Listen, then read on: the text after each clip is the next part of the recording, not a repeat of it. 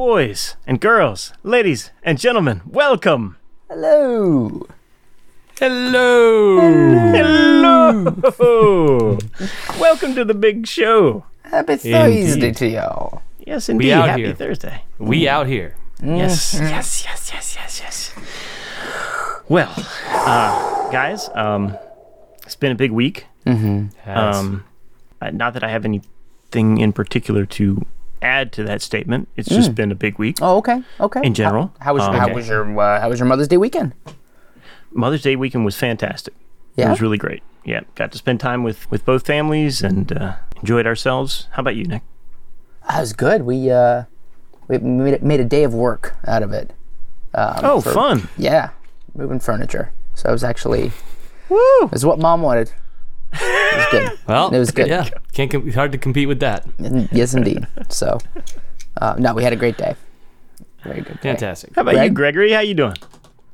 I'm good, man. You know, we talked. We recorded our last episode, and then as soon as we were done, it was a Monday night. I said I have an early call the next day. I didn't specify, but it was a 3:30 a.m.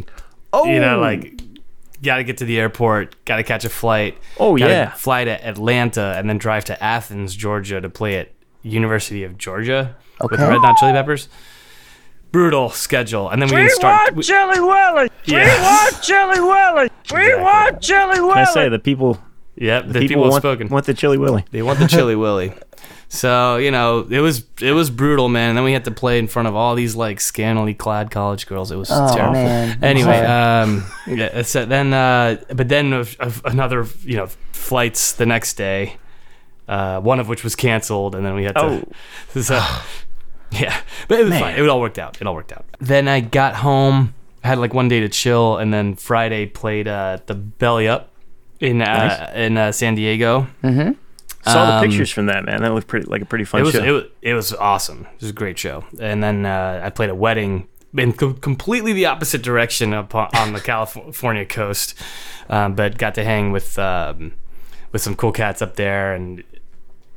But then it was like too far to drive back that night. I'm not a good night driver. Yeah.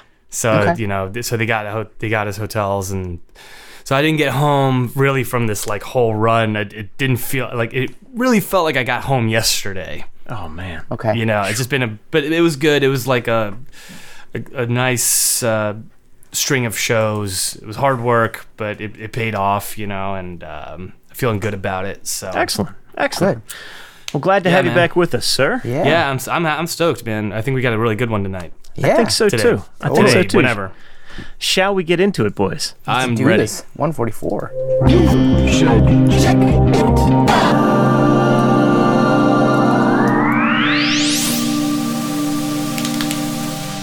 Yes, that's right. You are tuned in to You Should Check It Out for episode 144.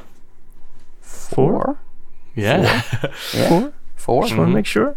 It's a great number. It is. Yeah, it is. It is. It's 12 squared, right?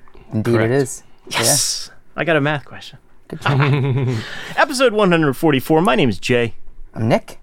And I'm Greg. And man, as Greg alluded to, we have an excellent show for you tonight. All kinds of things to talk about. Nick's going to be talking about his favorite band of like all times, and pretty much the only band we talk about these days. Okay. But we're doing a deeper dive. It's okay, On yeah. this podcast, we're not casting a wide net. We go my aim deep. is for We go it deep. to be a band we all love. That's my goal. Okay. I mean, I'm already on board. I feel that way. Yeah. So really, it's just us convincing Jay, which is really the original intent of the Yeah. podcast, isn't it? Uh-huh. Yeah, that's true. Remains to be seen. I'll Back let to you know my basics. thoughts. Back to basics. Speaking of back to basics, Greg is going to be playing a brand new game with us Yep. tonight. Indeed. That's right. Looking forward to that. And I'm going to be talking about, well, actually, what Greg was just talking about earlier on in the show, life on the road Yeah. as a traveling musician. Yeah. So- That was actually. It's fortuitous. Relevant stuff. Indeed. So, Sure is. without further ado, Nick, you are up first, sir, Hey. for better or for worse. Please, Want take it away, sir. Well, guess what, guys? We're What? gonna came across a review, and I thought, good, finally.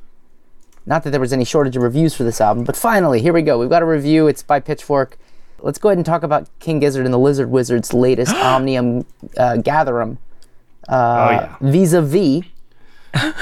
We'll review the big review, words. perhaps, if we could. No. Maybe if we could. Woo! That's right, folks. Woo! You know it. You You gotta love do it. King Gizzard style. Wow! You gotta do the woo! Woo! Wow! Oh, good old review the review. Yes, we've got to review the review on the latest King Gizzard and the Lizard Wizard, their latest album, Omnium Gatherum. Jay, have you had a chance to listen to this album? I have. Well, I heard the one-track Gaia last week. Or 2 weeks Couple ago. weeks ago, yep. Yeah, Yeah. Which I loved. That was really good. And when I heard you were doing a review the review, I said, finally, I guess I need to set aside an hour and a half to give this thing a listen. So yeah, I have listened to the whole thing. Oh wow! All right. Yeah. Well, why don't we kick this off with a track, some actual music here. Greg and I have each taken a turn at picking songs from this album. So there's 19 tracks or something like that. So That sounds about plenty right. more to choose from. This one's called "Blame It on the Weather."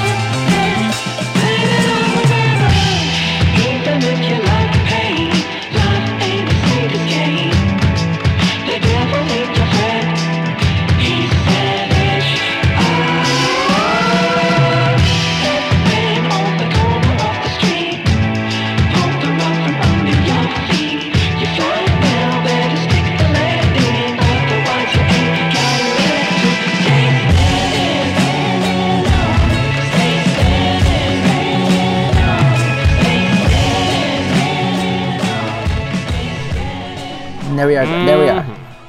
Yet another song that has nothing to do with any of the other songs that we've listened to from this album. I just noticed that's a pretty solid Purdy shuffle in there. Yeah, Oh, in yeah. 7. Yeah. Yeah. Yep. So okay, I'll go ahead and get this out of the way. Pitchfork. There's a saying. There's a thing you do when you give like a rate on 1 to 10 scale, which is where you say on a scale of 1 to 10, how would you rate this? And you can't choose 7. Pitchfork has given because 7 is the safest possible answer. Right. It's like right in between. It's not. I'm not saying it's bad. No, it's good. It's okay. They gave it a 7.3, which in Pitchfork world, that's yeah, it's shy of best new music, but yeah, it's fine enough. And the reviewer, Mr. Stuart Berman, who I don't know that we've featured thus far. I don't think so. Yeah, Welcome, Mr. Berman. he took this review took an extra 2 weeks to come out, so they must have had some back and forth about it or something, because Well, it is a long album. it is a long album. Yeah. So he was just listening to it.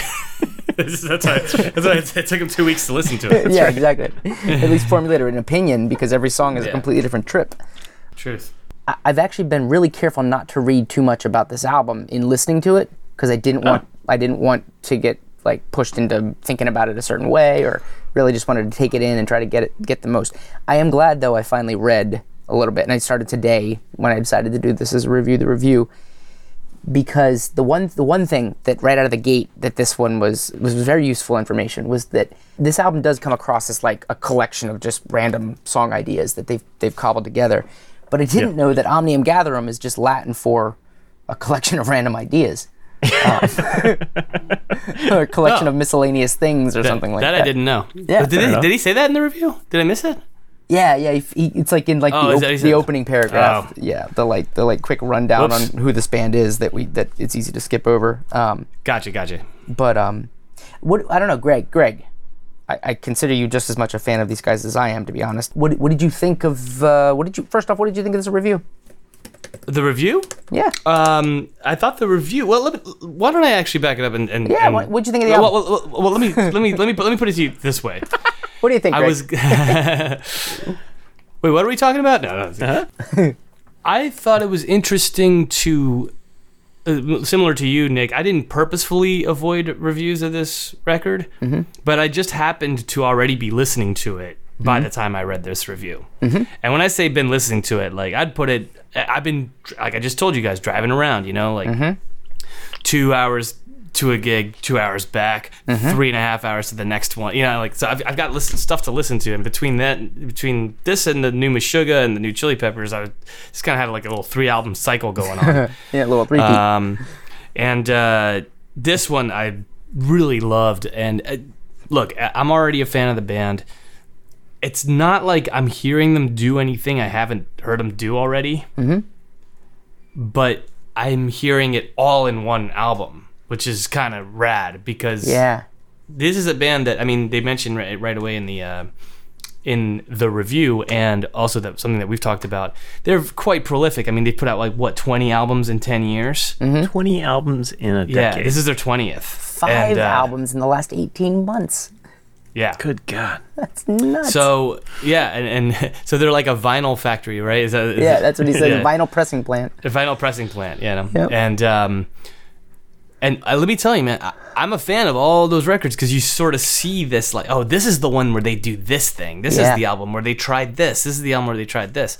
But there's always these little, like, signature things that they do to make sure that you know it's them. And now they've, I think, started to come. It's really exciting to watch these guys kind of start to converge a little bit more, like all of the different stylings that they've experimented with. And yeah, this album might seem a little all over the place to someone who's never heard them before, but if you have been listening to them and absorbing the albums, now it's almost like a greatest hits in a way. Yeah. And it's more fun than listening to their older records because it's going to just kind of like switch to another gear soon and just keep moving. But you have to be willing to sort of accept the fact that, like, oh, this band that just did this like kind of heavy proggy song and like talks like this the next song might be like kind of like the Beastie Boys or something. So you got to just roll with them, and they're sort of, we're on their trip. Like that's the thing that's the thing about these guys. They really don't care what anybody thinks. They're not trying to write a hit. It doesn't sound like they're feeling like the pressures of success. You know what I mean? They're just like, we're just cranking another one. It does First really song's 18 feel like minutes they're long. starting to get some traction, though. Oh, they're huge, dude. I mean, they had like 2 sold out nights at Red Rocks. Yeah. They're not like some, obscure band. Jay, I want to get your thoughts too, but the one thing I was really surprised about was when I was reading, kind of just keeping an eye on the Reddit for this album that dropped, is how many people were posting like, this is the first I've ever heard of these guys, but this is incredible. Yeah, so many of the comments were, I'd never heard of these, but then I saw it on Facebook, or somebody shared this over here. It really does feel like they've kind of like stepped it up in reaching like that critical mass. Yeah, just the volume alone has just gotten them there. They're so freaking prolific. I would love to know what their creative process is like, because they just. That was the funny reveal of the first opening paragraph in the review, which is, but the Melbourne psych rock ensemble's latest record forces us to consider a prospect even more unfathomable than releasing 20 albums in 10 years. This hyper-prolific group is also sitting on a ton of unreleased material. Yeah. Well, I did see a cool. I didn't really dig into it, but they released a video of them working on stuff in the studio for this album. It's not as like, I don't know, it might not be what you imagine. It's just like there's just a bunch of dudes like huddled around a laptop, using Ableton. That's basically it. Maybe it's the work ethic that's the difference. But I mean, they're just keep definitely obsessed, churning it out, and they're not getting burned out of it. That's the crazy thing. It's just so much. Jay. Well, and oh no, go ahead, Greg. I was just gonna just one final point, which is that they were feeling burned out at one point in these last couple of years, and then what did they do? They got those microtonal guitars. Yeah, right. And then they're like, okay, instrument. now I feel inspired again, and then they put out get back to regular tuning. like 3 albums of microtonal, awesomeness. Those when I basically worked my way backwards. Like Butterfly 3000, I'd heard them before and I'd sort of liked it, It's and like I knew the they were experience. Yeah. they were similar. Yeah, you're right. And it was like which by the way, I said from the get go, Butterfly 3000 mirrored Kid A and to me in some ways. It has that vibe, but moving backwards through their discography and kind of reaching those microtonal albums and then being like, whoa, this is like such a breath of fresh air, and I can understand why not everyone would want to hear this, because it seems like you kind of have to be hip to what it is that they're doing. Like it's on purpose, it's all it's not like it sounds it is out of tune to our ears, but it's intentional and it's working for me. It like excites it's like ear candy, Yeah. So anyway, sorry, Jay. No, let's hear your thoughts. Would you like to hear about the review, or would you like to hear about the album? What do you want to talk about? Well, I mean, as far as the review goes, I mean, it's like the Derek Smalls of Pitchfork reviews. It's the lukewarm water of Pitchfork reviews. Okay. I have really nothing negative or positive to say about the review. I did start to realize that the more I read through it. Yep. It taught me a lot about the album and the band, which was very useful information. I appreciate it. It had a couple Pitchfork-isms in there. It said the dripping tap is a quintessentially Gazardian Noi metal rave up. That's a pretty great line there. Yeah. Quintessentially Gazardian. Or when he says like after the band turns into King Gizzy and the Lizzy Wizzy. Yeah. And the Leezy Weezy. Leezy Weezy. Yeah. Describing like kind of the rap song that they do that a few times, but Yep, two of those. No, I mean I'm totally fine with the review. I thought it was informative and well put. Okay. At the end of the music. So I mean I haven't drank the geezy leezy wheezy Kool-Aid like you guys have. I mean, I've listened to all the stuff. They haven't like really caught me like you guys, and I mean I respect what they're doing a lot. I have immense respect for what they're doing. I have immense respect for their output. It's enjoyable music. I don't dislike it. It's just not like, I don't know. I don't find myself going to put it on. But I like this album probably more than anyone other than Butterfly 3000. I really like that album. Okay. Yeah. This one was really cool. It kind of struck me as like like their version of like the White Album, where it's just like every single type of song that they know how to play without any really kind of central thesis necessarily, which I dig. That's cool. Sadie Sorceress. Yeah. I was like, I was wondering, like, is that a Sexy a Sadie? sexy Sadie? Yeah. I don't know. Maybe not. But you mentioned the White Album. Yeah, absolutely. Yeah. I mean, like the opening track, the Dripping Tap, is off the chain good. I mean, that's so good. That's so fun, so awesome. I mean, it really does fly by. It really does. There's tracks like that, Ambergris. Meh. The two rap tracks. Meh. I could kind of do without. Like, there's one like on there, the Garden Goblin. Like, I don't know. I could do with silly that. prog. Yeah. And I hesitate to like criticize this band because they're doing like all the right things, and I love their ethos. But I think that does, like, if I want to play devil's advocate, I think it does make a pretty good case for like sometimes there's something to be said for not releasing a whole crap ton of albums because so much can get lost in the wash and the foam. Yeah. And the noise. Yeah. If they were to slow their output down, people could digest it more. Now, if you're really into the band and you're going to go back like Greg and go back through all their albums and really digest it and listen and learn it, it doesn't make a difference, and you're just happy for the quantity.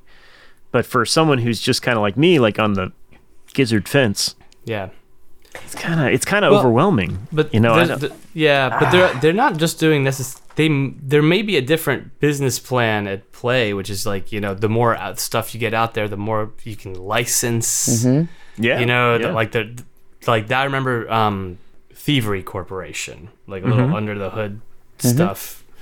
Maybe if you don't hear from me after I say this, it's been nice knowing you. No, I'm just saying you're that, safe like, here. Their but they're thieves. Their approach was the whole company was their approach was just to release as much as possible, and they didn't even come close to these guys. Yeah. But I mean, again, they obviously have like they have a flow for output. And if they're just gonna keep putting it, they're just gonna keep cranking it out. No one's gonna stop them. Yeah. And it doesn't sound like they don't care. Like, it doesn't sound like they're just churning it out. Like, obviously, there's work that's put into all of these tracks, and it's amazing, and it's enjoyable stuff. Yeah. So I enjoyed it. Even like the rap tracks, they really. I mean, I actually am glad. I couldn't come up with anything other than the Beastie Boys for what it reminded me of, because of the call and response that they do. But it's gotten to be fun for me rather than just like a skippable track. The one thing that you said though, Jay, you said I almost hesitate to criticize them. That I think is the byline of this review. Interesting. Yeah, maybe. I really think they're scared to say anything critical of King Gizzard, because these guys are just doing so much and have such like a rabid fan base. And also, I think you're onto something there. Yeah. And we don't know what they're gonna do next. Yeah, and honest to God, I hope this album is kind of like at one point like kind of like an intermission, not an intermission in a bad way, but almost just like a medley, just like you're like, what do you say, Greg? Towards the end, he did bring up Kevin Parker and how like this proves that like Kevin Parker is not like the only one with the keys to the kingdom of awesome Australian prog psych rock, psych rock. But there, Jay, like that's kind of the contrary. That's what you're describing is Kevin Parker. Yes. Yeah. He's like super picky about what he puts out. And like I remember reading that for the Slow Rush. For the Slow Rush, they had like a listening party. Like it was done. They had a listening party, and Kevin Parker was there. And then like after that party, he was like, "I have to remix it." Yeah. And you know what I mean? Right. So he like So that's what I'm talking about. Whereas King Gizzard would be like, that we're already we're on to the next 3 albums. Right. Yeah. So I completely see your point, Jay, as far as like, hey, maybe like slow down. Like I can't digest everything you're giving me. I mean, from my perspective, like from where I'm sitting, like by the time I've gotten through Butterfly 3000, I'm already 2 albums late to the party. Like I'm already 2 albums behind. It's a little bit sarcastic. Yeah, I mean, we had a year between them. But honestly, when you were talking about that, the other thing that made me think was like, oh my gosh, though, when we were in college, this is the kind of output we wanted from all the bands that we loved. Oh, sure. Oh, yeah. So, I mean, the kids right now, not kids even, just like the younger fans, they're just gobbling it up, and they just can't come out fast enough. I've definitely seen like internet groups where people just post their collection of King Gizzard vinyl. Yeah. It's like an entire room. Yep. Because some of these are like double LP, triple LP, and so they just bust everything out and all the artwork and everything. And it's proggy, so there's like this kind of universe that they're sort of building, kind of like Yes, and with their artwork. And they're going to have longevity because of that. And I hope so. They deserve it. That. Yeah. They deserve it, They totally do. And even still, like, I haven't heard an album of theirs that's, not good.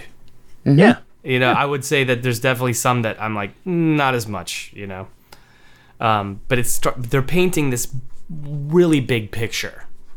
Yeah. And unfortunately you kind of have to like listen to all of it to sort of be able to zoom out and see how it all fits together. Yeah. But I mean, they like to get heavy sometimes. They get like super have you heard the album of theirs called Fishing for Fishies? Mm-mm. It's great, but it's like so different from everything else. And that's, like what genre is that one? It sounds like Fish. It sounds like the band Fish. Oh, okay. It's called Fishing for Fishies. Got it. That's what it sounds like to me. It's a jam band, like King Gizzard on jam bands. Yeah, they're fishing like for fish fans. Yeah, they're fishing for fish fans. That's good. It's like it's all very happy major stuff, but then like they have another one about like there is no planet B, like talking about how like like the Earth is gonna blow up, and some of their I don't know if you've seen some of their videos, but like they have this one video where it's for that song. I think it's called Planet B. Okay. Basically, they're in like orange jackets, like in a field, running around, like, but they're not like animals, and this like this guard is just picking them off like one at a time, like violently. You know what I mean? It's a brutal video. And you're like, what is that? You know what I mean? Like, but it's cool. It's like really well shot and everything. It's definitely cool, but it's like, man, what are they saying here? Like you sort of start to wonder, like, what's the meaning of all this? It's not random. Yeah. Well, there's a focus. I've picked up that they're really not a big fan of anyone who's trying to trash the planet. Yeah. They're definitely one of their prevailing themes is maybe we should just get off this planet and go somewhere else. And to that end, may I play a track that I enjoyed off the? You want to play a track? If I may. That would, that way all three of us. I want to be a part of the party. I want to be a part of the Gizzard party, man. I don't want to miss the bus. We want you. You're welcome. You're welcome. Nice. It's really nice of you. No, I like this one. This is the third track. It's called Kepler 22b. Let's hear it.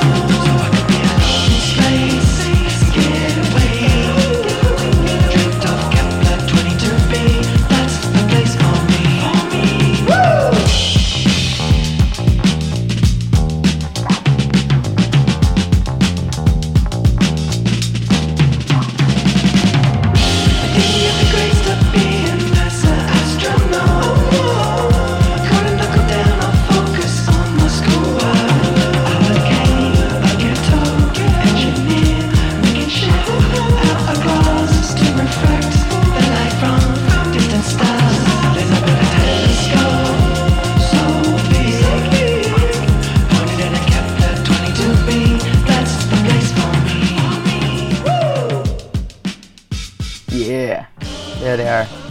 It's the place for me. Woo! Yeah, dude. That's good stuff. And really great playing, man. Their drummer is a beast, and their bassist is a beast. They have like that really great rhythm section, and that they've never disappointed me in that area. Yeah. It really moves the feel of the songs, because as soon as the vocals come in, for me, this album, every time the vocals come in, it's King Gizzard again. As soon as like the vocals tail off and they just go explore, it's like, whoa, this is crazy. Man, I was driving, on the PCH, like back to LA, listen, and like with the mountains on the side, and that song Magenta Mountain, came on, and I was just like, this is awesome. I was like, this is so great. So anyway, it's great, man. I'm happy they're around. I'm happy that I kind of, because it wasn't immediate for me, by the way, heard about these guys through more than one friend who tried to turn me on to it, and I wasn't into it. Just straight up. It wasn't until Butterfly 3000 came out and Nick played it on the podcast, and then I went and listened to it. I was like, okay, I get it now. This is awesome. All right, I'll work my way backwards. So, and then just work my way backwards and forwards now. Now I was like, caught up. But so should we give the review a score or what? It seems fitting. It seems fitting. I'll give it a 7. I'll give it a 7.3. There you go. I will give the review. I'll do 7.6, so we can land on 7.3 as the average. How's that? Beautiful. Alrighty. Well done. That is what excellent review. The review. Is what Thank I've you, got. sir. Thank you so much, Gregorius. Beautiful. I love when we do review the review. It's always like Let's spend 2 minutes talking about the review, and then it's the rest of the time it's just a springboard for us to talk about the album. Well, sometimes it depends. I mean, that's kind of the point, though. Is like let's start with a track. This is another song that I like. I don't know why. I don't really know too much about this band, or I've tried listening to some other songs, but for some reason, this song somebody played for me, and I was like, "This is really good." I don't know why. I like this particular recording. It's a live recording of the band, the 1975. Okay. Playing this song "Hard Out."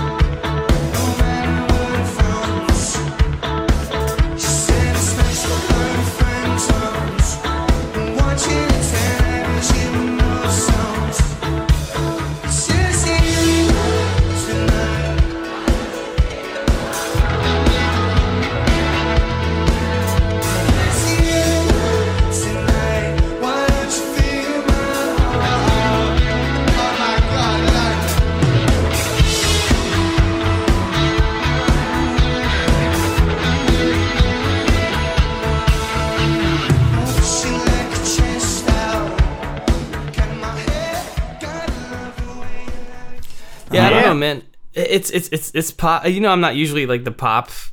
I'm not the one who brings the pop song to the party, you know. But that's pretty dope, though.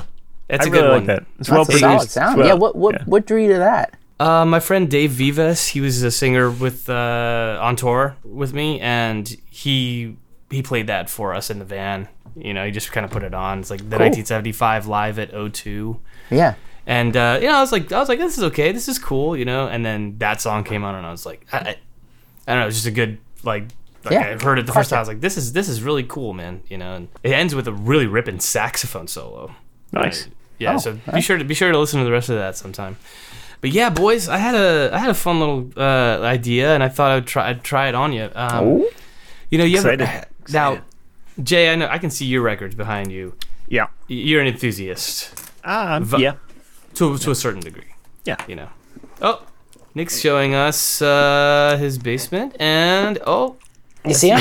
the drums and some records over there. There's a lot of records over there. A few thousand over there. Woo, a few thousand records. We all collect some vinyl. I mean, listen, we all have modest collections. Or found ourselves in a collection. Yeah. Mm-hmm. Right on. Yeah. But what if you could just buy any record? Like any, that would be a fantasy of mine. It's almost like you just kind of get carried away. Like if you had just like, you know, Elon Musk money and you could just buy any pressing of whatever, you know. It's so funny that you say that, because if I may divert us on a tangent. Oh, okay. Last week, Nick knows all about this. I found this Steve Albini, you know, the guy who mixed like In Utero. I found this masterclass of his, just him talking for an hour and a half, and I love the guy. And he starts talking about, I think the question was, are there any albums of yours, like what do you think of the mastering process? Have there been any albums of yours that got destroyed in the mastering process, or any that really sound great? And he starts talking about the deluxe reissue of In Utero. And it's pressed on 2 or maybe 4 12-inch 45 RPM. It was a limited edition set. Okay. And he was like, that is the best sounding record I've ever heard of my work that I've ever heard in my life. And so I was immediately like, okay, I need to go get that right now. And so I looked it up, and it was a little bit out of my price range. How much was it? At this stage in my life. So yes, I understand. Was it like $12,000 or something? Not quite that bad. No, it was actually right on the line of like, I could, but don't really want 4 to put digits. up with. Yeah. No. Oh, okay. No, it's attainable. It's attainable. All right. Well, these are okay. Well, so hang on a second. So these albums exist, though. These pressings that are. If you go on eBay, you can find these insane pressings collectibles, of vinyl, like historic. I thought, wouldn't it be fun to have kind of a game about it? Okay. Just I'm gonna call it Vinyl Fantasy. Vinyl Fantasy. Vinyl Fantasy. Yeah. Vinyl Fantasy. Imagine. I love it. Imagine you have endless money. You can buy any record you want. Anyone you want to. Wait, what? That's how much it costs? Snap back to reality. Anyway, all right. So here's the way it's going to work. This is going to be fun. This is going to be fun. I'm going to lose. Go ahead. We're all losers here because none of us are going to have these records. But I'm going to bring up a record that I found on eBay with the buy it now price, which was the best way for me to gauge this.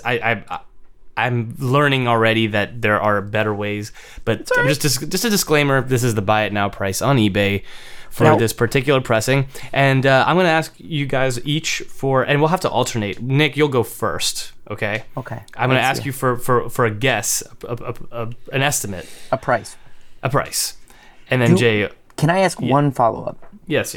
Have these sold at this price, or is this just the seller's listed buy it now? This is the seller's listed price.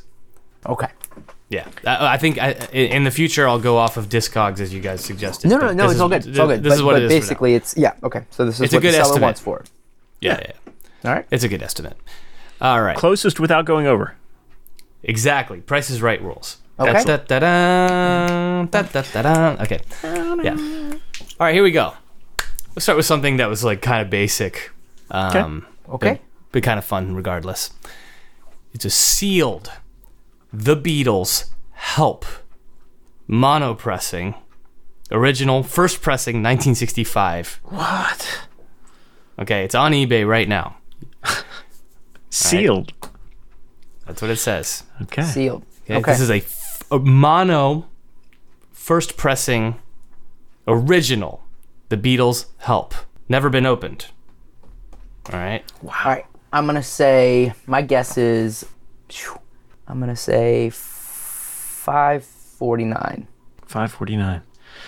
Yeah, I mean, the rarity of this has got to be off the charts if this is a real thing. I mean, there can't be too many of those left in existence. Help, The Night Before, You've Got to Hide Your Love Away, I Need You. Yeah, it's a great album. I'm probably low. Ticket to Ride. I think I'm going to say $499. $499. Yeah. Well, this first one's going to go to Nick because the actual buy it now price is $1,500. $1,499.99. Oh, God, I was going to guess that high, too. Yeah. All right. Listen, This is not an easy game. It's just for fun. It's just for fun to reveal the actual. That's a good one. We're kind of getting our aim in. We're getting we're dialing it in. All right, here. Moving on. Oh my God. Okay. And there's not a huge diversity in artists here. Just bear with me. All right. You're fine. You're fine. Okay. That actually is help. That'll help. Jay, you'll go first this time. Okay. All right, here we go. This next one coming up. Vintage 1978 Tom Waits Saturday Night. It's The Heart of Saturday Night? Is that the album? Yeah, yes. Thank you. It's a signed. Signed? Yeah. It appears to be some kind of like Japanese import. Rare import? Yeah, it's signed, rare.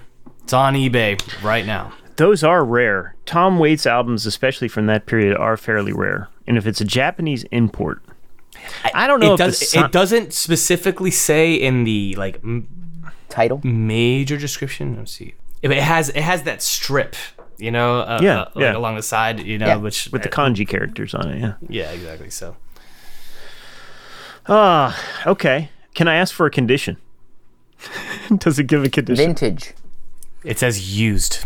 Used. All right, Jay. I'm gonna... Okay. Well, it's not going to be Beatles money. It's not sealed. I'm going to say $575. Okay. I'm going to say $299. Jay, you're gonna win this one, but that's about a tenth of what this is going for. This is going for $44.99 on eBay. Holy crap. What? Yeah. Okay. Stay tuned next week to see if any of these actually sold. Jeez, $44.99. Yeah. Well, hey, this is what I'm finding out here. Wow. All right. Okay. All right. Here comes the next one. Vinyl Fantasy. Nick, you'll make the first. I'm ready. Also, you guys might want to. You know, up. Yep. Yeah, I'm just saying. I'm getting the picture. I'm getting the picture now. Yep. Those are rookie numbers. You know. Okay. We're gotta not bring those dealing in numbers up. hundreds for the most part. Maybe sometimes, maybe All not. right. Okay, but I did aim high here. Okay. You know, because I want to talk about how crazy this market is. You know.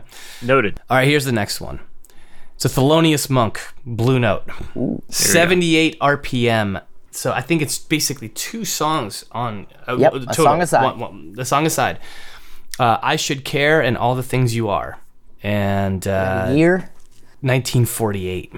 48. It's a 10-inch in excellent condition. Does it have the cover? You know, it doesn't. It probably doesn't. It doesn't. It's probably just sold in a sleeve. It's just a sleeve. I think there's just a sleeve. Okay. Wow. Yeah. So Nick, you're first whenever you're ready. Okay. I'm gonna say Thelonious Monk, 1948, 78 RPM, Blue Note. That's I'll early. say how about 1850? Okay. Jay. 1851. Wow. Oh, Price is Right. Hey, Price is Right rules, bro. You know how it goes. That's how it goes, I guess. Yeah. Jay's gonna win this one. 1851. It's going for $3,000 on. Yeah, I was honestly gonna say 2,500, but Yeah, no, 29.99. Go for the sure win. Yeah, two songs, man. Two songs. It's cool. I mean, it's such a rare collectible. That is freaking rare as hell. Yeah. All right, let's see. Let's go back to the Beatles. This one, oh man, this one's cool. This is a vintage 1982 Beatles Please Please Me mono sample test. Okay, so there's not even any like album art. It's just like handwritten notes. It's a Japanese sample test pressing for Please Please Me.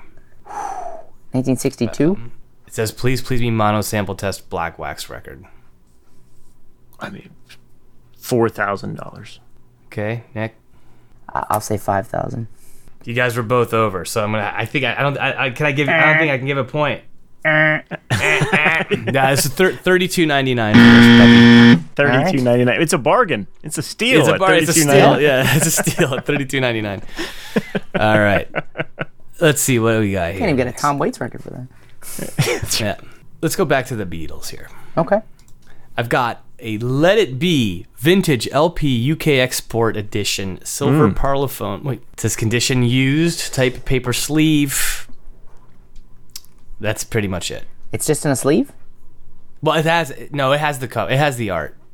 And this is the LP? It's the LP of Let It Be. Yeah. Okay. Yeah.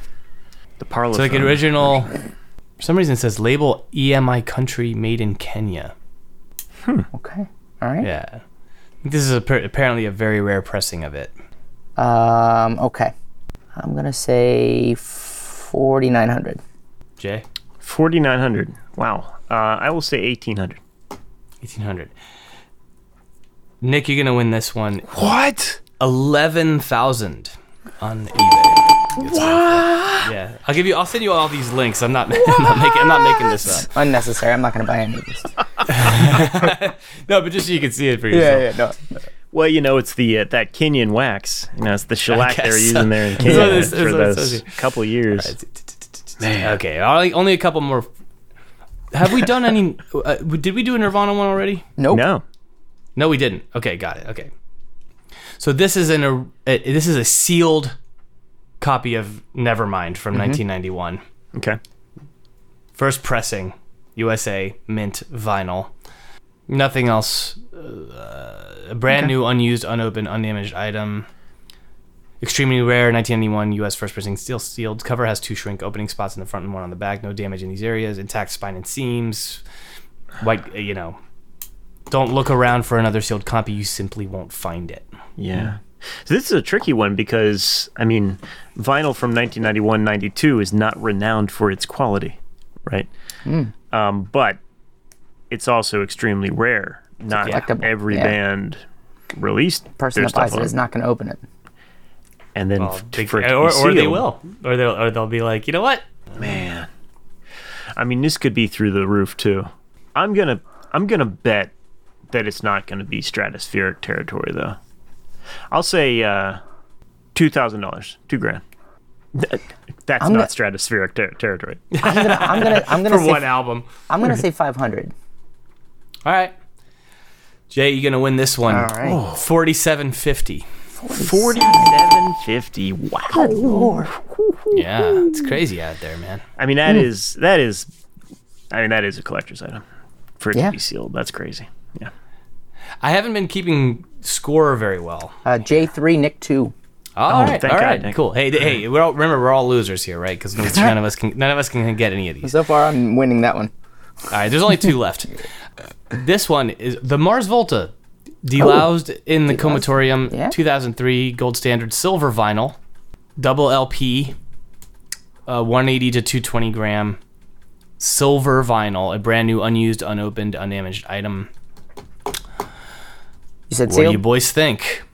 This, you know what? It says unused, unopened, so I imagine that means sealed. I'm gonna say $6.99. I will say $8.99.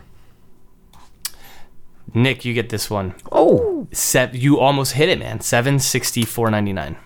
wow! All right, Nice. tied up. And Jay, good guess as well. You just went over. Yeah, we're getting our aim dialed in. I like it. Yeah, you know, this is good. There's going to be some. There's a learning curve to this game, even for me. I don't know what I'm doing. That There's only 11,000 one, man. I never would have gotten near that with Yeah. all with it. Yeah. All right. Also, the reason I brought this one up is because I actually have this one. I bought it at Hot Topic for $25. But mine's opened, so I don't know. It's not worth that. But The Mars Volta one? yeah, the Mars Volta nice, one. nice. Yeah. Silver vinyl. Yeah. Nice. Yeah, it just ended up being a small pressing, I guess. So the one I have is probably about half that. But there's a couple in my collection that, and I'm sure in yours, that like if you were really to like do some, cataloging, you'd be like, holy crap. Oh yeah, the one that blew my mind was the Black Crowes Crowology, which is like they re-recorded all their songs acoustic, which no one would ever want, and it's like a quadruple LP. It's like this like pop-up fold-out thing in the middle. And apparently, I just bought it. I bought it for $25 off the Black Crowes website. And that apparently was an extremely rare pressing, and it's like worth $350 now. Oh, wow. Beautiful. Of course, I love that out of it, but Well, but that's part of the fun too, is just being like, Yeah. I've got this like $300 record. Let's listen to it. Yes. exactly. Whatever. I have an original Ride the Lightning also as well. Oh, yeah, that's right. another. I think I brought that up. But anyway, so one more. Tiebreaker. Now, are we tied? All right. Tiebreaker. Oh yeah. Tiebreaker. Yeah. And we're going back to Nirvana. One Excellent. more. Okay. It's gonna be worth 1 point. Nirvana. This is the Love Buzz Red Slash promo copy, my original goodness. first press. This is like a 45 Yeah. single. Love Buzz and Big Cheese are the Yeah. 2 songs on it. Original first press, direct from Sub Pop. This is the holy grail, folks. Vinyl has a small scuff, as seen in the last picture. Doesn't affect playback. Otherwise, excellent condition. Okay. Like me there's first? not many We of got a these scuff. We got a floating scuff. around. We got a scuff. Yep. Is it me first? It's you first. I'm gonna say $5,000. I'm gonna say 5,001. Oh, you ass. Nick's gonna win. I had to go high-low. High-low. This, folks, you can get this record for $25,000. Gosh. Holy crap. Now that's a vinyl fantasy. Wow. You could buy a really nice car or this 45. Yeah. You could buy God. a decent used car right now for 25. You buy so many NFTs for that money. True. Well, that's the thing though, is that like people spend that kind of money on stuff like that, and They do, but this is like tangible and awesome. it Yeah. is. I agree. Or maybe we're just old, but like this is like I've definitely pointed to my record company, my record collection, and said like, you see that? That's my that's my crypto. Yeah. You know, like, Damn straight. Damn straight. So it's way more fun, you know. Well done, Greg. I love it. Final Fantasy. Yeah. Very Let's do it cool. That again was cool. sometime. I'm looking forward to Final Fantasy 2. Vinyl Fantasy 2. Vinyl Fantasy 2. Indeed. Yeah. Very Right on, cool. boys. Well, before, So there you have it. But Oh, but sorry. I won. Congratulations, Jay, Nick. Congratulations. Yeah. You it was- did. it was You good. did. You should feel honored. I don't feel It much. was well beaten. Well beaten. 5,001, you ass. Well, yeah, I mean, hey, okay. that's I didn't the start that, game. my friend. I didn't start that. And I wouldn't have done it. You learn from the best. Indeed, I Yeah. did. Learn from Bob Barker. It's a race right. to the bottom. Well, listen, thanks for playing, boys. That was a lot of fun. Yeah. Indeed. We love the vinyl here. You should check it out.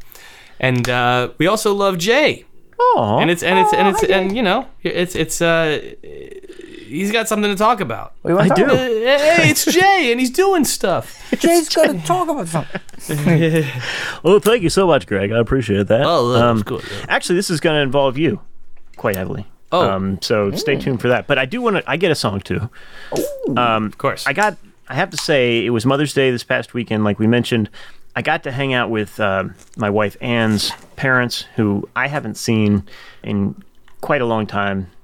Won't go into that, but it was great to see them and got to catch up. And Anne's dad got to Mr. pepper me Lentz, with all of his ideas for the podcast that he has going on. Oh, And then- yeah. He's a fan.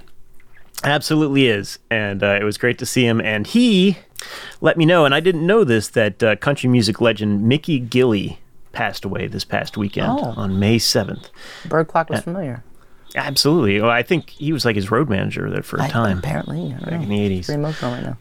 I don't know too much about Mickey Gilley, but Mr. Lentz also hit me the fact that he had 16 number one hit records in the 70s and 80s. This guy was doing something right. Wow. He hung out. He was a cousin of Jerry Lee Lewis, believe it or not. Got a great voice, really great kind of honky tonk sound. So I was just kind of going through some of his number one hits, and I found one that I really enjoyed, and I wanted to play it. This is going to set back relations between the sexes back about 20, 25 years or so. But this one's called "Don't All the Girls Get Prettier at Closing Time." A one, Oh, boy. a two, a 1, 2, 3, go. All the girls all get prettier at closing time. How they all begin to look like movie stars. How the girls all get prettier at closing time. When the change starts taking place, it puts a glow on every face of the fallen angels of the backstreet boys. If I could rate them on a scale from 1 to 10,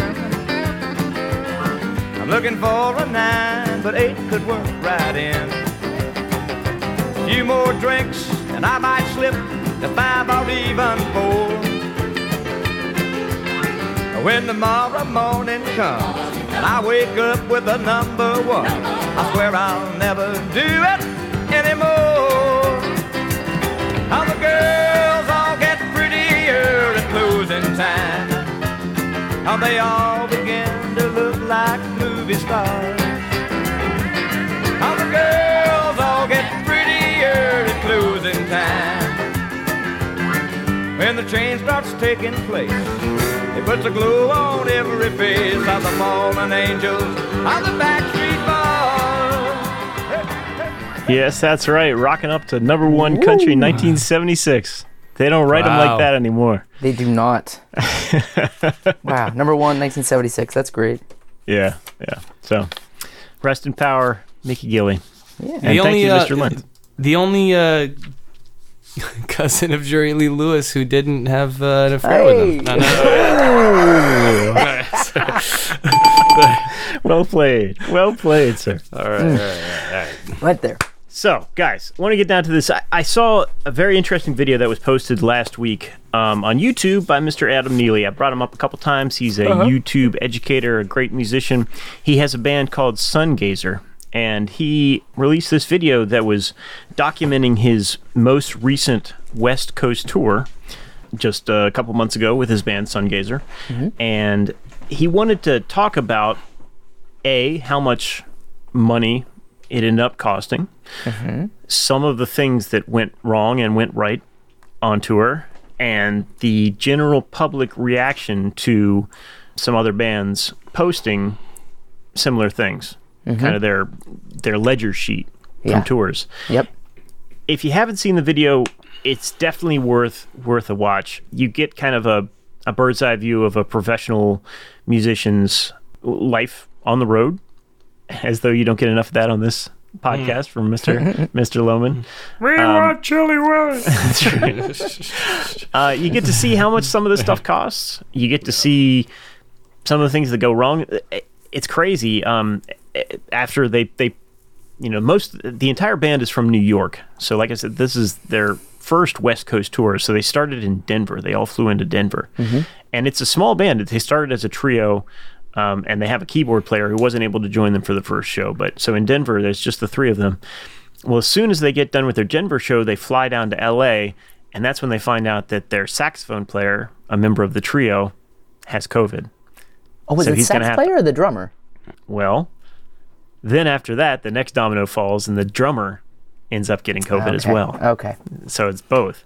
Got it. So that's an immediate 14-day quarantine period at the very beginning of their tour. And they've already flown the entirety of the country, rented a van, brought all their equipment across, and now they're stuck in LA, where hotels are not cheap.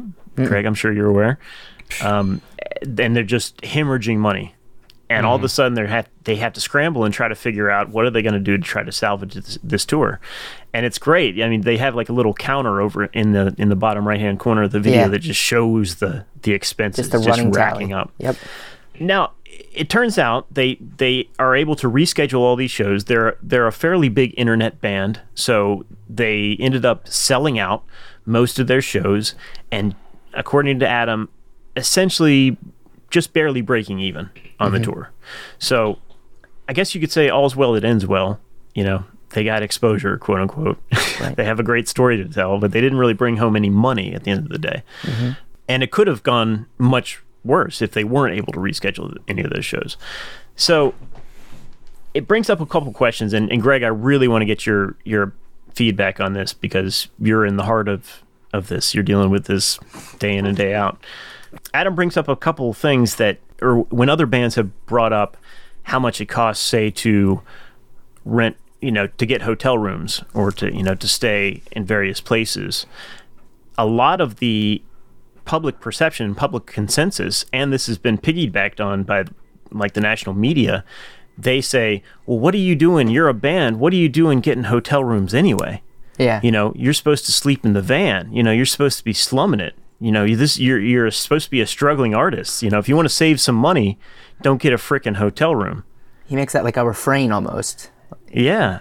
Well, I mean, think about it from his perspective. Yeah. And he makes really great points. Like, why should a professional musician be held at a lower standard than any other or any profession, other profession in the world? It makes zero sense whatsoever. And I know, Greg, your band does it right. I mean, that you guys get hotels, not necessarily swanky hotels all the time, but and I'm sure that you've had times when you've had to slum it. It blows my mind that the public perception still in 2022 is you guys should just be sleeping in the back of your van, while you're touring the country. Like, how do you react to that? I mean, it's it was a little jarring to see that, but I don't know, a lot of thoughts because I've seen every tier in my touring career. Yeah. I have like slept in the van in the cold. Mm-hmm. You know what I mean? Like with I've slept in a hotel room with 7 other people. Mm-hmm. I've seen it all. Yeah, slept on the floors of people I just met that night. Right. Like everything. Trailers, camping, anything you can do to sort of make it work. Now as things have kind of settled into I sort of have a more of an expectation now. Mm-hmm. And it is kind of staggering though to hear people being like, sleep in the van. It's like this romantic perception of what oddly supposed romantic, to be like, right? Yeah, and listen, a lot of our favorite bands, they did do that. Sure. But that they didn't do that for very long. Right, no one can survive that way. Right. But it's almost that's almost the implied promise is like, you got to sleep in the van so you can get the $1 million and then you can go and do the party like crazy. Right. And you must be partying too soon if you're sleeping in hotels. I think people confuse it with a lifestyle. Yeah. But it's really more of a rite of passage, I think. Like, you should sleep in the van once. You should. Because, that's when you take, you don't take things for granted in the future. Yeah. Right? Yeah. And honestly, if you love music that much, you should be willing to do it once. I mean, I'm not in a dangerous situation, but just in an uncomfortable situation. Yeah, well, and not every tour is able to bring in the amount of money that can facilitate staying in a hotel. But in the case of this video, right? I'm watching it and I'm like, man, I've been there, dude. I've been on tours that completely fell apart in the tour, like while you're on tour. Oh. I've been on tours that fell apart before it even started, and then you can be like, oh wait, I guess we can't go now, which is obviously a bummer. But it's a whole different situation when you're in the tour and then it falls apart, because now you're like, I don't know, I'm in Florida somewhere. Yeah. I don't know what we're gonna do, dude. I remember once being so broke in Florida and staying in this hotel, knowing we were like hemorrhaging money, and we would set our alarms.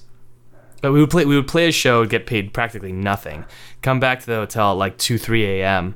and then we would set our alarms to wake up like 2 hours later so we could go down to the lobby to get breakfast, and we would just like grab as much food as we could and then bring it back up to the hotel room and then sleep till like 11 and then gorge ourselves with all the breakfast food that we'd like stolen. Not stolen, but like, you know what I mean? Like, we were just going down there like zombies on 2 hours of sleep, just like. Yeah. But even that's like not even that bad. You're getting some sleep and some food. Like, I've been. I've seen it all.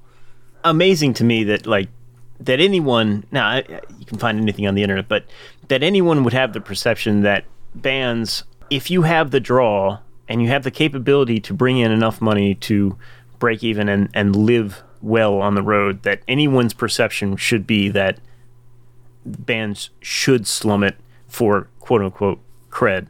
Yeah. And that apparently seems to still be, even Pitchfork, had an article saying how much. That was about that Pamplemousse tour, which I love those guys, Jack Connie. And I always wondered where they fell off, and he always talked about getting blowback from the internet, and that must have been what they were talking about, getting just torn to pieces because they posted up their tour financials and. Yeah. Well, somebody else that did that was Misha Mansour, my buddy from Periphery. Periphery, yeah. And he basically came out and was like, "Look, man, I don't make any money touring with this band." Wow. And I've been to one of their shows. They sell the tickets. Yeah. But the way he described it, he's like, "But I do make a good living, and that's not from the profits I'm seeing from the band. It's from the profits I'm seeing from the products that I make and sell to fans of the band." Wow. Like his pedals and his, drum libraries and his signature guitars and his signature PV amp. Like all these things that, because he's so good that he can put his name on stuff and sell it based on that. That he's had a plan this whole time. And then you see, I remember seeing this one video being like, maybe all bands should take that approach. And it's like, dude, I've known this guy since the beginning. Misha is a very, very different. He's not the same as you and I. Yeah. Not all of us could do what he did. You know what I mean? This guy's here's a dude who's like obsessed with machines. What's the first thing he bought when he had a bunch of money? A Lamborghini. Yeah. He didn't buy a house. You know what I mean? Like he got a car. Like now he's obsessed with cars, and his story continues in that way. All this is to say that even he's like, no, I don't make money with the band, right? Wow. And he disclosed that, and people were losing their minds, like, well, how can any of us do it then? And it's like, well, maybe you have to kind of come to grips with the reality that it's really hard to make money in an original band these days. Yeah. Why do you think I play in a tribute band? Yeah. You know, like it wasn't my goal in life to play in a cover band, quote unquote. Or, you know what I mean? Like, but I'm happy to be playing guitar in an act that is, filling rooms. Yeah. Yeah. And playing, and I'm still playing music that I like, and I get to freak out and do cool stuff. And and go to Dubai. I do, yeah. And like, when we went to Dubai, dude, I got on that business class jet and I was like, man, how many Southwest crap flights did I have to sit? Like just hundreds. So hundreds and hundreds of flights. That reminds me of my kind of experience. I haven't been on tour, but you've traveled. It reminds me of my experience like when I was coming up in the AV industry, this is totally going out and doing National Park Service gigs. So I was the project manager. So what we were doing was basically doing these projects. We'd go out for a weekend or maybe a week or 2 weeks, and I would have to run all the finances for it, and it's all in a freaking shoestring budget because it's all government work, right? So it's like the cheapest flight you can get out there. It's only stay out there the days that it's going to take to get the work done.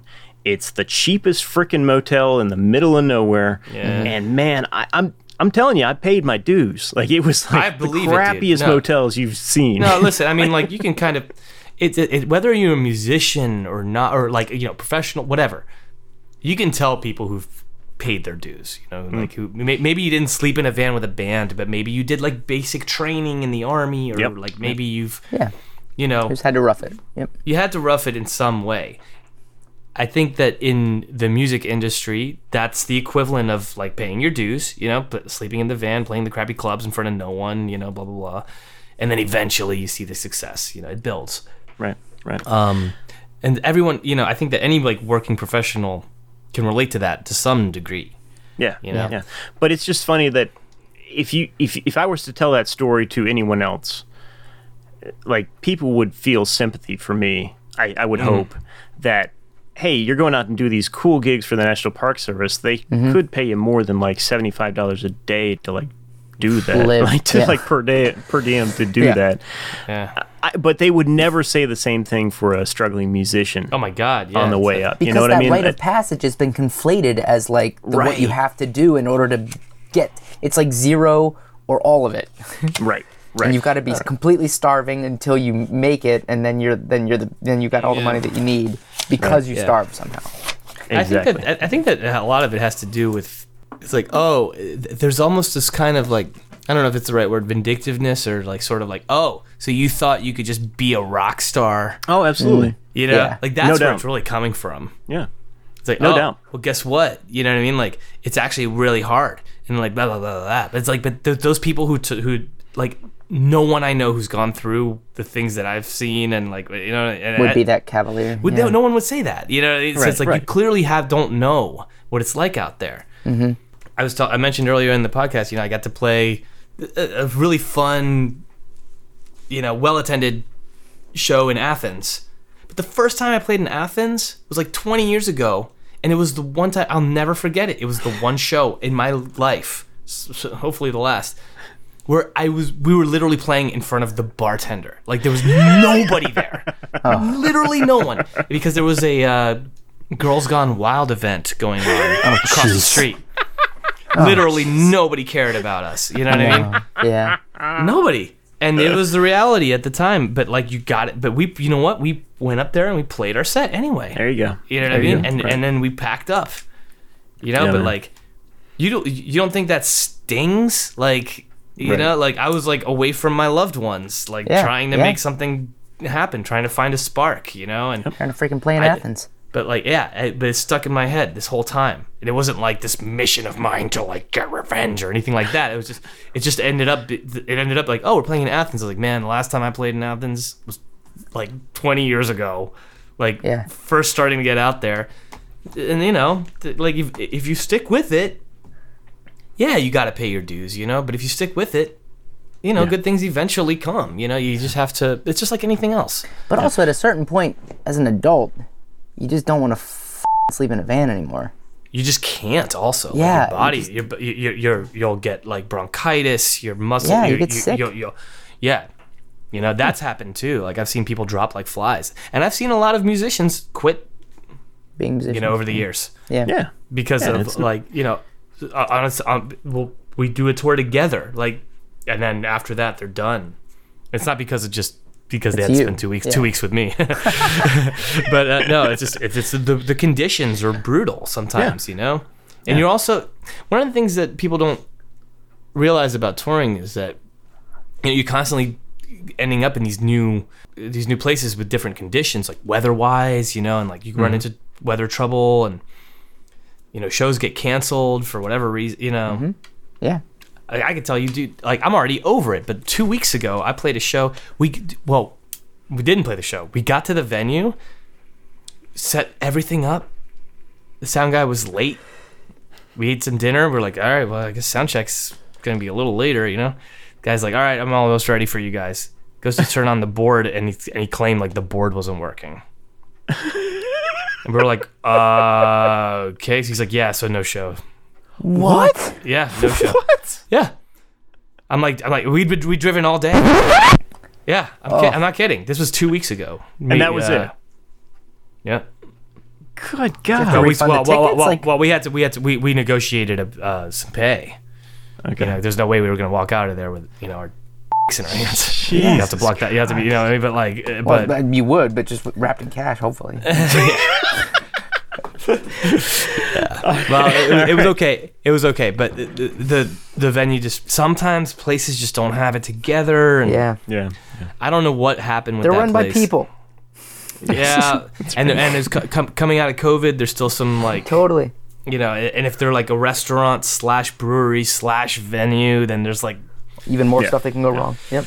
So I wanted to pick your brain on just one other thing here, and this is the other big point of Adam's video. He makes the point, and Greg, you kind of already alluded to this, so I know your answer, and my answer would be the same, but is playing in 2022, like is scheduling a tour in 2022 with the pandemic still around and out there and obviously still affecting people's lives, is booking a tour today too risky, and is it worth the risk? That's a difficult thing to answer because it depends where you're doing it. There are some places that really just don't care, like, believe it or not, which I know might sound shocking to some people, but it's the reality. Yeah. And there's some places that maybe almost care a little bit too much. I don't know, which might sound, I don't mean to, you know, I'm not trying to. Yeah, coastal cities in Middle America. Well, yeah, where it's basically, exactly. Those are your polar opposites. Yeah. Your polar opposites. And I would say it might be risky to do the coastal cities. You know, it might be safer to do the Midwest shot. Yeah, which is, when you look at the red knot states, That's where you've been playing a lot. that's where I've been playing. And there's a big reason for that. There's also, I would say, one useful tip is like, at least in the earlier stages of the pandemic, would be like, don't book shows that are in different states on consecutive days. Try to stay inside one state, because if the state shuts down, then everything will get shut down, and then you can just go home. But if not, so that we got kind of screwed, because like Indiana shut down one weekend and Illinois didn't, and like we had some dates in one and some dates in the other. There's different little strategies. I think ultimately it's not going to affect that much, because we've learned to live with it. I mean, look, they just did the White House Correspondents' Dinner a couple weeks ago. All the press was there, and they all got COVID, and no one talks about it. And, and they were all like double vaxxed, and it was Yeah. So it's like, if that's gonna happen and no one's talking about it, nobody really cares about a club show. Yeah. Right, because these people are like the most important people, right? You know, so. But I will say, I think whenever, I don't know when exactly that tour happened. Did he say his tour? Yeah. It was April. It was beginning of, it was like the first 3 weeks of April, I think. Oh, this year. Okay, so very recent. Okay. Yeah. Well, it's interesting too watching that video, because some of those clubs I played, like Yeah, the place in Denver, the Cervantes Masterpiece Ballroom, played there. The Terragram Ballroom in LA, played there. But then when they get to that jazz, they get to a jazz club, right? And they're like, have like 4 nights in a row. And they're like, the difference between a jazz club and a rock club is that they treat you so well at the jazz club. Yeah. I've played jazz clubs, but not usually in a touring situation. Sometimes, but they got treated very, very nicely at this jazz club. And they had like, and it's like they almost had like a residency. Yeah. And that probably saved the tour. Yeah. Because, you know, you have like 4 consecutive nights and all of them sold out, but it's not a big room.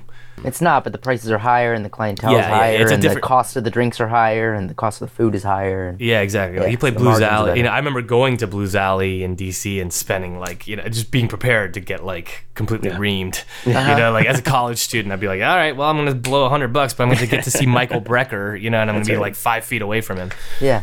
You know, or something like that, or Dennis Chambers, or factored into the cost. Yep. Pat Martino, or Kurt Rosenwinkel. You know, it's like, yeah, it's just like I can't go there once a week, but I'm gonna go there every now and then and just like get my whole world like blown up. You know. Yep. Well, my heart goes out to you and Adam and every single touring musician, because I tell you what, my heart just physically couldn't take like watching those expenses pile up, and just it's without serious, the stress of it. You know, and Adam makes sure to say, oh, well, once we get on stage and we're playing in front of people, it makes it all worth it. I'm sure that's true, but my God, honestly, man, just driving, just like, I know how much this is going to cost me. Oh my God. Just, you know, why did we have to get the least gas fuel efficient van possible? Like, exactly. Yeah. And suddenly Russia invades Ukraine and everything doubles. You know, you're just like, what are you supposed to do? You know, nothing. I will say this, man, like, no, I'm super grateful. I couldn't be a touring musician if I didn't have a crew that I work with now that gets all those logistics together and assesses the risk in a very thoughtful way. And, you know, shout out to Paul Moffat. You know, he's the manager of the Red Knots and the bass player. Yeah. He's done an excellent job at like making sure we don't die, you know, and Pete. Yeah. Well done, Paul. Well done. And Pete Koopmans as well, who's like the band's booking agent and drummer, and you know, we all, you know, we just powwow, and then, you know, they'll get, and if they get stuck on a thing where they're like, should we do this tour, then they'll turn around and talk to me about it, and I kind of have to pick a side. And sometimes it's, you know, sometimes I've had to be like, I don't want to do it, and someone gets upset, or I do want to do it and someone gets upset, because, you know, it's like a little bit of friction, because but that's just natural, you know. Tiebreaker. But I know my limits because of the years of doing it. Like, I know that I can't personally drive an hour and a half at night. Mm-hmm. You know, gotcha. I also know that I can't stay like in a, like the hotel doesn't have to be super nice. Anything less than 4 stars is it's more of like it's more of the location. He's French, people. Like, I can deal with an econo lodge, but not in like the part of town. Yeah, you know what I mean. Like that's the difference. Like, I would like don't put me in the bad part of town. Like, there is a huge variances. You're there at midnight. Motel 6s, econo lodges. I mean, there's a huge. No, variance. I can deal with, like, you know, a lower thread count. Sure. Yeah. You know what I mean? But for one night, I can deal with it. Pillows. You know. Hey, listen, you know. I do make the most out of what we get. You know, like, so it's like, oh, there's a pool here. I'm taking a dunk in the pool. You know, like, oh, there's a breakfast here, dude.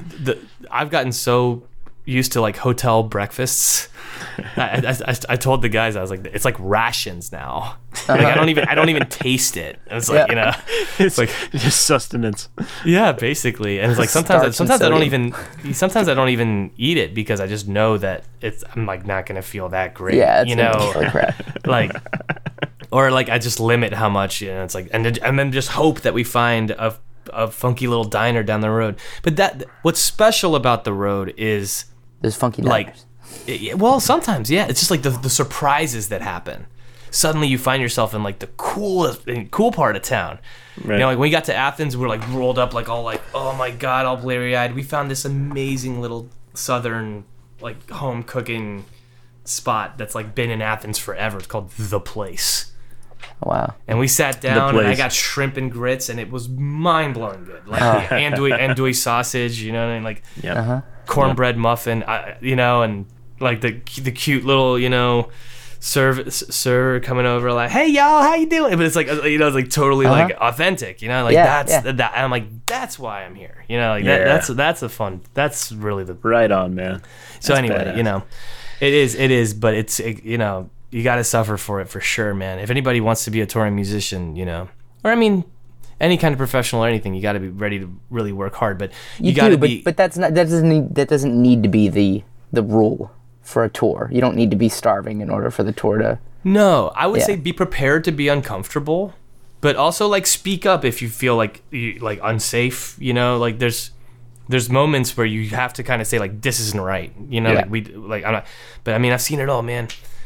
Vans breaking down in the middle, you know, like I once went on a tour where like we found out basically the booking agent like lied to us, like and like these dates weren't actually booked. Man. You know, it's like all kinds of all kinds of disappointments, and but then also triumphs. You know, sometimes you show up to a place, you're like, I wonder if people are going to show up, and then like it sells out. Damn straight. And then you walk out of there with like fistfuls of cash, and you're just like, "Let's go get drunk," you know what I mean? You know, or whatever it is, you know. What I mean? And it's like, and then you're like, you know, you can ride that wave for a while, and then you're like, man, not only was that great, but music got me here, you know? Yeah, baby. Yep. Yeah, baby. And like that passion, you know, is what got us here, and like we're bros now, and we're tighter, you know, than ever, and like all that, you know. So awesome. I recommend it. You do not for the faint of heart, you know. Fair enough. Like you said, Jay. It does. I mean, there have been moments of absolute heartbreak. You know what I mean? So, you know, it is what it is. Well, I appreciate the perspective, man. It's awesome. It's awesome. I appreciate love to hear those stories. Yeah, I appreciate you. You know, kind of opening up the hood. You know, I could go for hours in details, but we'll next save time. some. Yeah, next time. On Bienvenue. Bienvenue. That's right. Bienvenue. All right, boys. We have well exceeded our welcome today. Quite a bit. It's been a lot of fun. Heck yeah, it has. We didn't call it at the beginning. I had a feeling this would be a good one. Well, before we go, Greg, one last thing. Please tell the fine folks how to get in touch with us should they choose to do so. Right on. Well, you can find us online at youshouldcheckitout.com. Yep. You send us an email at ysciopodcast@gmail.com. You can find us on social media, Facebook, Instagram. Our Twitter handle is @shouldcheck. You can listen to us on Apple Podcasts and Spotify, wherever podcasts are heard. Leave us a review, and as always, tell a friend you should check it out. Thank you very much. And this episode brought to you by Grather's Pastilles. There they are. The one and only choice for voice soothing relief. And with that, boys, we'll see you back here next week. How about it? Have a good Let's week, do it. everyone. Peace. Peace. In the box.